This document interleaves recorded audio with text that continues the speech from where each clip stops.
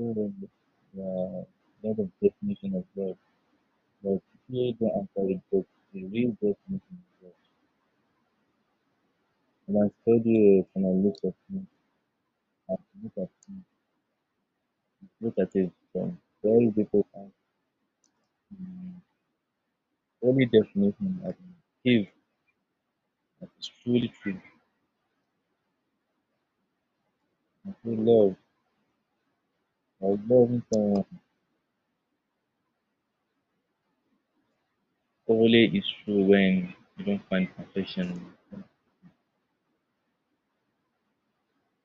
Love is definitely tested because you person is different than your partner.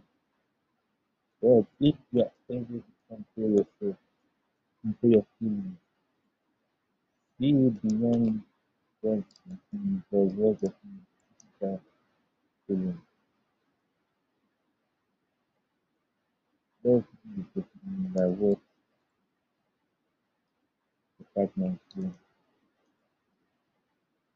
So I can also accept when you feel love is blind, it's blind, it's speaking to the